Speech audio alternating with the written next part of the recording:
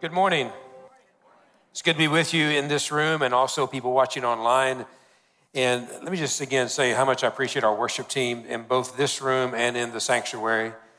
Last week I was in the sanctuary and the music was incredible on God the Father. And today we've lifted up both God the Father and God the Son in worship. That's one of the ways we experience the Trinity is in worship. So thank you for our worship team, and they've got a great closing song for us as well. As we continue this sermon series on the Trinity, we are living in an increasingly post-Christian world, a post-Christian culture. And more than ever, we need to understand as much as we can about the identity of the God we worship, the God that we serve. We need to know the very foundations of our faith because our foundations are going to be tested. Christians for thousands of years and all over the world believe that the identity of God is best understood through the Trinity. That God has revealed himself as God the Father, God the Son, and God the Holy Spirit. And yet this concept of the Trinity is very difficult to grasp. It's such a large concept, and our finite minds cannot grasp it. It reminds me of watching our grandson, Hudson, who is 2. Hudson is fascinated with the wheel. Any kind of wheel he loves. He loves anything that's circular. And you can see his mind spinning when he's looking at a wheel. And so he loves our dishwasher.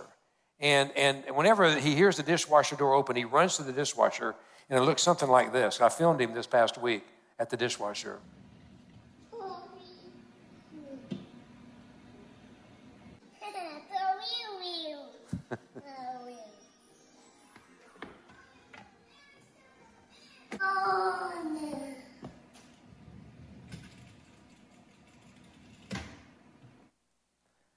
Now, they cut out the part of the video where he was about to stand on top of the dishwasher and break it off and take the spinning rod that goes around it and pull it down. So I had to, I was trying to film it and trying to hope he wouldn't break the dishwasher. But he is fascinated by the wheel on the rack that rolls in and out. And I'll watch him. He'll sit there and just get down and watch it and watch it and watch it and stop. And I kind of wonder what's in his brain, right? What's Hudson thinking about when he's looking at the wheel on the dishwasher? And I'm thinking it could have been something that maybe that the Egyptian slaves were thinking about in building those pyramids. If we just had a wheel, we could move these rocks over here and it'd be a lot easier to build these pyramids. I know he's going to be an engineer or he's going to be in a NASCAR pit crew. I'm not sure yet. But he loves a wheel. And one day, I'm guessing, if they're still around, Hudson will know what a dishwasher is. And he'll know what a dishwasher's for. But for now, all he's got is a wheel, a roller. And as you look at the concept of the Trinity, I want to invite you to just begin to trust God for a little bit of understanding and knowledge. In fact, Jesus said, if you have the faith of a mustard seed, the smallest of all seeds, if you'll put your faith in me and trust me, then you can move mountains. And you will see mountains of doubt moved in your life. Mountains of fear, mountains of worry, mountains of anxiety in your life move because of your faith in Jesus Christ. Can we take a leap of faith today and say, I want to believe. Help my unbelief, right? I want to believe today in the power of God. Now, we've all got questions about God. We've got questions about the Trinity. We got questions about faith, grace. We got questions about the church. We got questions about suffering. I want you to know that God can handle your questions. God can handle your doubts. God is not like some neurotic parent who only has to hear good things from his children. He can hear your concerns. Now, one of the reasons that the Trinity, this idea of God the Father, God the Son, God the Holy Spirit is so difficult, so big, just like that dishwasher is so big to Hudson, is our God is immense. He is immense. He's extremely large. He's extremely big and way too big for us to fully understand. Another way to say that is our God is transcendent. Transcendent. Now, transcendent means surpassing the ordinary, beyond the range of human experience, beyond all known physical laws. In fact, J.I. Packer says God is not limited by space or by time, that God is everywhere in his fullness continually, and that God is not restricted or restrained by time and space like we are. Now, I want you to know this morning, as we get into this, I'm going to be using a lot of scripture. So if you got your Bible, be ready to be turning through your Bible. If you want to pull up your Bible app on your phone, and the Prayer Works, capital all is our. If you don't know how to get into our Wi-Fi, it's Prayer Works, which is a great password, isn't it, for Mount Horeb, prayer-driven church. But I want you to get into Scripture, because I think one of the reasons that we don't fully understand the Trinity is we don't understand the Scriptures. We don't read them close enough. So I believe that his divine revelation is a lot more effective than my proclamation. So I want to lift up a lot of scripture to you, so stay with me as we go through this. The first comes from Psalm 113. For the Lord is high above the nations. His glory is higher than the heavens. Who can be compared with the Lord our God? Who is enthroned on high? He stoops to look down on heaven and on earth. And then from Isaiah 55, my thoughts are nothing like your thoughts, says the Lord, and my ways are far beyond anything you could imagine. For just as the heavens are higher than the earth, so my ways are higher than your ways, and my thoughts higher than your thoughts. And we live in a world today where we think we get it all together. We got people who are really, really smart with technology and really smart with inventing rockets that civilians now can go into outer space. We think we got the corner market on intelligence, on DNA, and et cetera, et cetera, et cetera. But folks, we are nothing but grasshoppers, according to Scripture, compared to God. That God is so immense and so big and so large that we can never capture the essence of who God is. Thomas Aquinas, one of the greatest historical theologians, who wrote something called the Summa Theologica. It was his treatise on God. It was his book on God. After 1.8 million words and 3,000 double-column pages, he concluded, all we can know about God is what we can't know about God. All we can know about God is what we cannot know about God. He is too immense. And God's immensity and transcendency should not discourage us. But I believe, just like a few minutes ago, that God's immensity and transcendence should encourage us to inspire us to worship him. It humbles me in the presence of such an immense God that I got to fall on my knees to worship him, to celebrate who he is. And that worship will then transform my faith. And that faith of a mustard seed will begin to work in my heart and my mind. You know, we can't figure everything out, but we can see mountains moved. Just like that dishwasher is too immense for Hudson to figure out. Our God has chosen to make himself known to us so that we can have a better understanding of who he is. You know, if God is small enough for my brain to understand him, for your brain to understand him, he wouldn't be big enough to save me. He wouldn't be big enough to save the world. I want to try to give you an explanation of the Trinity, and I'm standing on the shoulders of giants. That for 2,000 years, we've been trying to understand the concept of how God is Trinitarian. And I'm thinking that God probably smiles at our feeble attempts to capture him, try to put him into an explanation. Last week, Trevor did a great job kicking this off on God the Father. And I want to think about God in this way, and the Trinity in this way. God, according to Scripture, is a divine being. He is a divine being. And you and I are made in his image. And therefore we are human beings, right? And God, in his incredible capacity, in his immensity, he's chosen to reveal himself in three persons. So a divine being who reveals himself in three persons, God the Father, God the Son, and God the Holy Spirit. And all of us in this room here, watching online, are human beings, but we're one person. Now, we're many persons in this room, but each of us are one person. In fact, if we think we're two persons or three persons, they would probably want us to get into counseling and may even put us in an institution. Because you and I don't have the capacity to be more than one person. It's all that we can handle. But our God in the Trinity is big enough. And so I love this simple definition. The Trinity captures the biblical truth that God is one being who exists in three persons. Now, the doctrine of the Trinity was developed to respond to the heresy or false teaching about Jesus. That there were those that were preaching and teaching that Jesus was not fully God, that Jesus was not really divine, that Jesus was a created being. Now, the early disciples had a hard time understanding who Jesus claimed to be. In fact, they thought him to be a military Messiah who would liberate them from the hated Romans. But it was only when they spent time with him and they saw him perform miracles and they saw him do things that only God could do, like forgiving sins and raising the dead. And when they saw him resurrected from the dead after being crucified on a cross, 3 days later, he rose from the dead and he appeared to them in a different form. As they began to believe when Jesus said what he said to them, that he claimed to be God in the flesh, that he was the Son of God, God in the flesh with us here on the planet.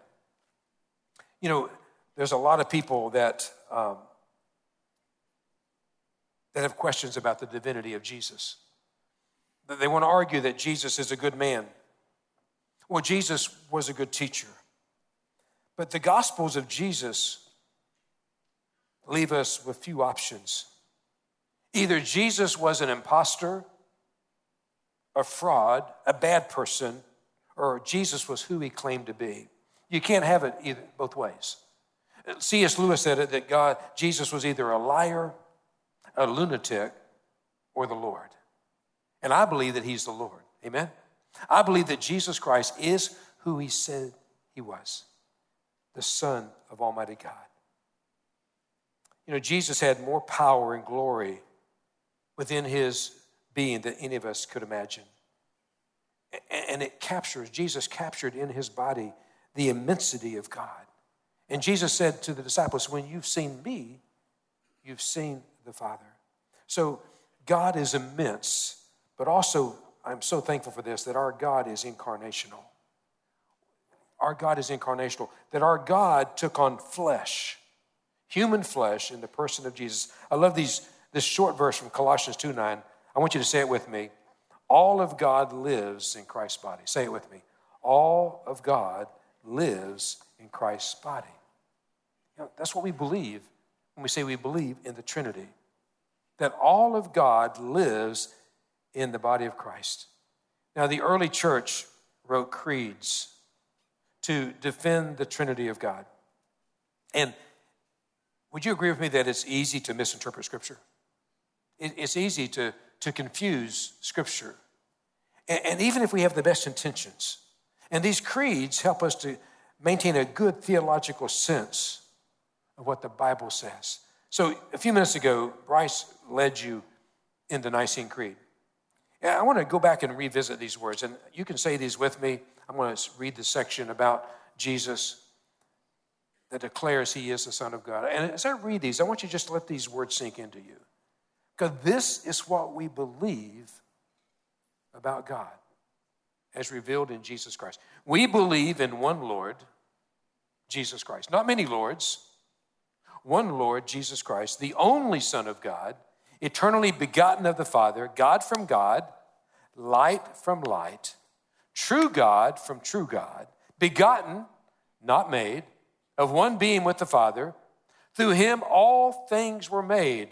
For us and for our salvation, he came down from heaven, was incarnate of the Holy Spirit and the Virgin Mary, and became truly human. For our sake, he was crucified under Pontius Pilate.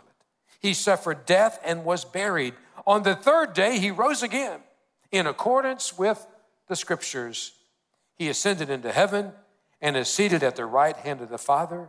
He will come again in glory to judge the living and the dead, and his kingdom will have no end. And God's people said, amen. That's what we believe about Jesus. That no other religion in the world believes what we believe about Jesus, about being the Son of God, that God put on flesh. That Jesus was fully divine and fully human. His divinity was crucial because he died for our sins. He was sinless. He had no sin, so he was a perfect sacrifice. He was a perfect Lamb of God that paid the penalty for my sins and your sins and the sins of the whole world. It's truly amazing. So that whenever I go to the Lord in prayer, I can confess my sins to God through Jesus Christ, and my sins are forgiven because of what Jesus Christ did for me on the cross. Fully divine, but also fully human. A sinless Savior, but a sinless Savior who is available. I love what Hebrews 4:15 says, that therefore we have a high priest who was tempted and tested in all manners like us, yet without sin. So therefore let us come boldly to the throne of God for help when we need it. This morning, if you're here and you're needing help, there's no better place to go than to the throne of God, because there's a Savior who lived fully human, fully divine, that was tempted and tested in all matters just like you, yet he was without sin. And he can give you the help that you need. Now, we got to be careful when it comes to the divinity and the humanity of Jesus. If we go too heavy on the deity of Christ, Jesus becomes unapproachable. He becomes unrelatable. He becomes like some Greek god way off there. But if we put too heavy an emphasis on the humanity of Christ, he becomes buddy Jesus. And this buddy Jesus always endorses our agenda and never corrects us and never confronts us. I don't know about you, but whenever I read Scripture, when I read the Gospels, when I read Jesus, I'm convicted. You know, whenever we were praying the Lord's Prayer, how many of you, when you pray the Lord's Prayer, that whenever it comes to that part about forgive us our trespasses as we forgive those who trespass against us, how many times does somebody's name, face pop into your head? That's not by accident. That is the Holy Spirit working through the words of Jesus to bring conviction to us, confronts us for what we need to work on, how we need to be more like the men and women that God is calling us to be. See, without the Trinity, our God is a spectator. But our God is not a spectator. Our God has come into this world through Jesus Christ, and Jesus amplifies and Jesus clarifies who God is. Jesus fills in the blanks for us. Our God is immense, our God is incarnational, and our God is immanent. Now, what does that mean, immanent? Immanent means that God is very present in his creation. To his creation, God is present, especially to his people in a personal way. I love these words from the psalmist, Psalm 139. Such knowledge is too wonderful for me, too great for me to understand. I can never escape from your spirit. I can never get away from your presence. If I go up to heaven, you're there. If I go down to the grave, you are there. If I ride the wings of the morning, if I dwell by the farthest oceans, even there your hand will guide me and your strength will support me.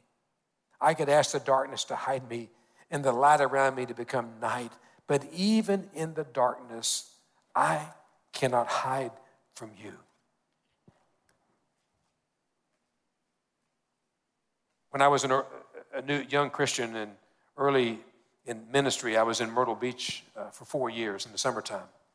And I was always amazed at the people who, when they crossed the Intercoastal Waterway, coming into Horry County or into Myrtle Beach, they checked their values at the waterway. And said, hey, I'm at the beach now. I can do whatever I want to do. I can let my hair down and be wild and crazy. But you know, God was just as much with you on the west side of the waterway as he is with you on the east side of the waterway. Our God is always with us. And I'm thankful for that, because knowing that God is with me keeps me from being on the wrong side of where I need to be, by his goodness, by his grace, by his love, by his presence in my life. Our God is immanent. And it is through the incarnation that we see his immanence. I want to read some scripture to you. Again, a lot of scripture here. Colossians 1, 15 through 20. This, to me, is the cornerstone of the New Testament. Verse 15, no one can see God, but Jesus Christ is exactly like him. Do you hear that? You want to know what God's like? Read the Gospels. He ranks higher than everything that has been made. Through his power, all things were made, things in heaven and on earth, things seen and unseen, all powers, authorities, lords, and rulers. All things were made through Christ and for Christ. He was there before anything was made, and all things continue because of him. He is the head of the body, which is the church. Everything comes from him. He is the first one who was raised from the dead. So in all things, Jesus has first place. In all things, Jesus has first place. If you're a follower of Jesus, he demands first place in our lives. He said to the disciples, if you want to follow me, you got to deny yourself, pick up your cross, and follow me. First place. God was pleased for all of himself to live in Christ. And through Christ, God has brought all things back to himself again, things on earth and things in heaven. God made peace through the blood of Christ's death on the cross. And then from Hebrews 1, we read these words. His Son is the reflection of God's glory and the exact likeness of God's being. Powerful words there. In Jesus Christ, you have the exact likeness of God's being. He holds everything together through his powerful words. After he had cleansed people from their sins, he now holds the honored position, the one next to the majestic God, the Father on the heavenly throne. Where is Jesus right now? Scripture says that Jesus is seated at the right hand of God, the Father. So when we feel the presence of God in this room, it is through the power of God's Holy Spirit in this room. It says that Jesus right now is interceding on our behalf with the Father at his right hand. I'm thankful for that. Every day I'm thankful that Jesus is interceding on my behalf. Father, help him out. Some of you say that to me when I'm preaching. Help him, Jesus. Help him, Jesus. Help him, Jesus, right? Because we need his help. He's not some distant God. He's interceding on my behalf, on your behalf. Now, with all that said, it's difficult for us to see Jesus. I have this on my desk. I think it's going to be on the screens. How many of you can see what this says? Some of you can see that if you just look at the empty spaces, it spells out Jesus. But it's really hard to see. It's kind of like I'll never forget the children's sermon that was being given, and the teacher was saying, what's runs on the ground, got a long tail, and climbs trees, and likes nuts and stuff like that. And nobody said anything, and finally a little boy raised his hand. He says, I know we're supposed to say Jesus, but I think it's a squirrel. I want you to see Jesus here, if you can, if you're able to study it enough. And one reason I believe that we can't see Jesus in the world today is because we don't spend enough time with Jesus. We don't spend enough time in his word, reading who he is, reading who he wants us to be as he discloses it in divine revelation. It's a holy privilege for me to stand here and preach about Jesus. I love what Paul said, that I'm the least of these, and God has given me this incredible gift to be able to tell the good news about the riches of Christ, which are too great to understand fully. I could give you 1,000,000 words about Jesus and never fully explain them. I want to give you 4 statements about Jesus as he's revealed in the Trinity. The first is this: Jesus is the Word of God revealed. Jesus is the Word of God revealed. The Word of God. This book that I've read from today, this book that I'm preaching from, is Jesus revealed, the Word of God. John 1, in the beginning, the Word already existed. The Word was with God, and the Word was God. He existed in the beginning with God. God created everything through him, and nothing was created except through him. The Word gave life to everything that was created, and his life brought light to everyone. The light shines in the darkness, and the darkness can never extinguish it. He came to his own people, and even they rejected him. But to all who believed him and accepted him, he gave the right to become children of God. They are reborn, not with a physical birth resulting from human passion or plan, but a birth that comes from God. And then go down to verse 14 in that same chapter. So the Word became human and made his home among us. He was full of unfailing love and faithfulness, and we have seen his glory, the glory of the Father's one and only Son. See, because human reason is limited, God has revealed himself in divine revelation as the Word of God. Jesus was the Word of God in person. I want you to hear that. It's what we believe, that Jesus is the Word of God in person. Over 1/10 of the words of Jesus recorded in the Gospels were direct quotes from the Old Testament. When the apostles wrote the rest of the New Testament, they quoted the Old Testament 209 times. What's interesting is that the apostles wrote about Jesus, talked about what Jesus had done for them and through the resurrection, his birth, et cetera, but they never quoted Jesus. In the Gospels, there are no direct quotes to Jesus, but they quote from the Old Testament because they were quoting from Jesus, right? That this is the living Word of God. And that's why, as a pastor, I will never compromise on the Word of God, because this is Jesus made flesh.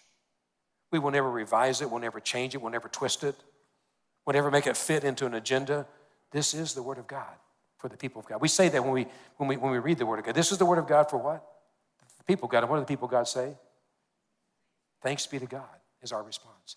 Thanks be to God for the Word becoming flesh and dwelling among us. The Word of God. Now, secondly, is Jesus came into this world to demonstrate the love of God. 1 John 4:9, God showed how much he loved us by what? By sending his one and only Son into the world so that we might have eternal life through him. That Jesus demonstrated how much God loves the world. For God so loved the world that he gave his only Son. I believe that Jesus demonstrated in his walk, in his life, how much he loved the Father and how much the Father loved him. I love these words in John 17:24, where Jesus is praying what is known as his high priestly prayer. He says, Father, I want these whom you have given to me to be with me where I am. Then they can see all the glory you gave me because you loved me even before the world began. Do you hear that? Jesus is saying, Father, you loved me even before the world began. Before God was a creator, and before God was a ruler, God was a father who loved the Son. And he loved his creation so much that he sent his only Son, his one and only unique Son, into the world to demonstrate his love. You know, the worship team sang a great song at the beginning, Child of Love. I'm going to take responsibility for that. I'd sent them that song and said, hey, this is a great song to learn. And you know what they said about it? They said, it sounds like a 70s song. I said, that's why I like it. I'm a child of the 70s, right? But you know, the first child of love was Jesus. He says so in John 17, that Father, you loved me before the foundation of the world. Before you created anything, you loved me. The third thing I would say to you is that Jesus came to restore our relationship with God. He came to this world to restore our relationship with God. In 2 Corinthians 5, we read these words, God has done all of this. He has restored our relationship with him through Christ, and then has given us this ministry of restoring relationships. In other words, God was using Christ to restore his relationship with humanity. What a loaded statement, right? That God was choosing to restore relationship with humanity through Jesus Christ. God was using Christ. He didn't hold people's faults against them. He has given us this message of restored relationships to tell others. Therefore, we are Christ representatives, and through us, God is calling you. And these words, I want you to hear this. We beg you. We beg you on behalf of Christ to become reunited with God. This morning, I stand before everyone listening, and I beg you, because of Jesus Christ, will you be reunited with God? I beg you. Perhaps it's doubt that separated you from God. Perhaps it's chasing the culture that separated you from God. But I beg you that because of what Jesus Christ has done, will you be reunited with God? And then fourthly, is Jesus came to declare God's purpose. He wants us to know God personally, but he wants us to be a part of God's plan. Matthew recorded these words at the end of his gospel. When Jesus came near, he spoke to them, the disciples. He said, all authority in heaven and on earth has been given to me. Not some authority. Bill Gates does not have all authority. Whoever owns Amazon doesn't have all authority. No political leader on the planet has all authority, but one does, and his name is Jesus. I want you to hear that's what we believe as Christians.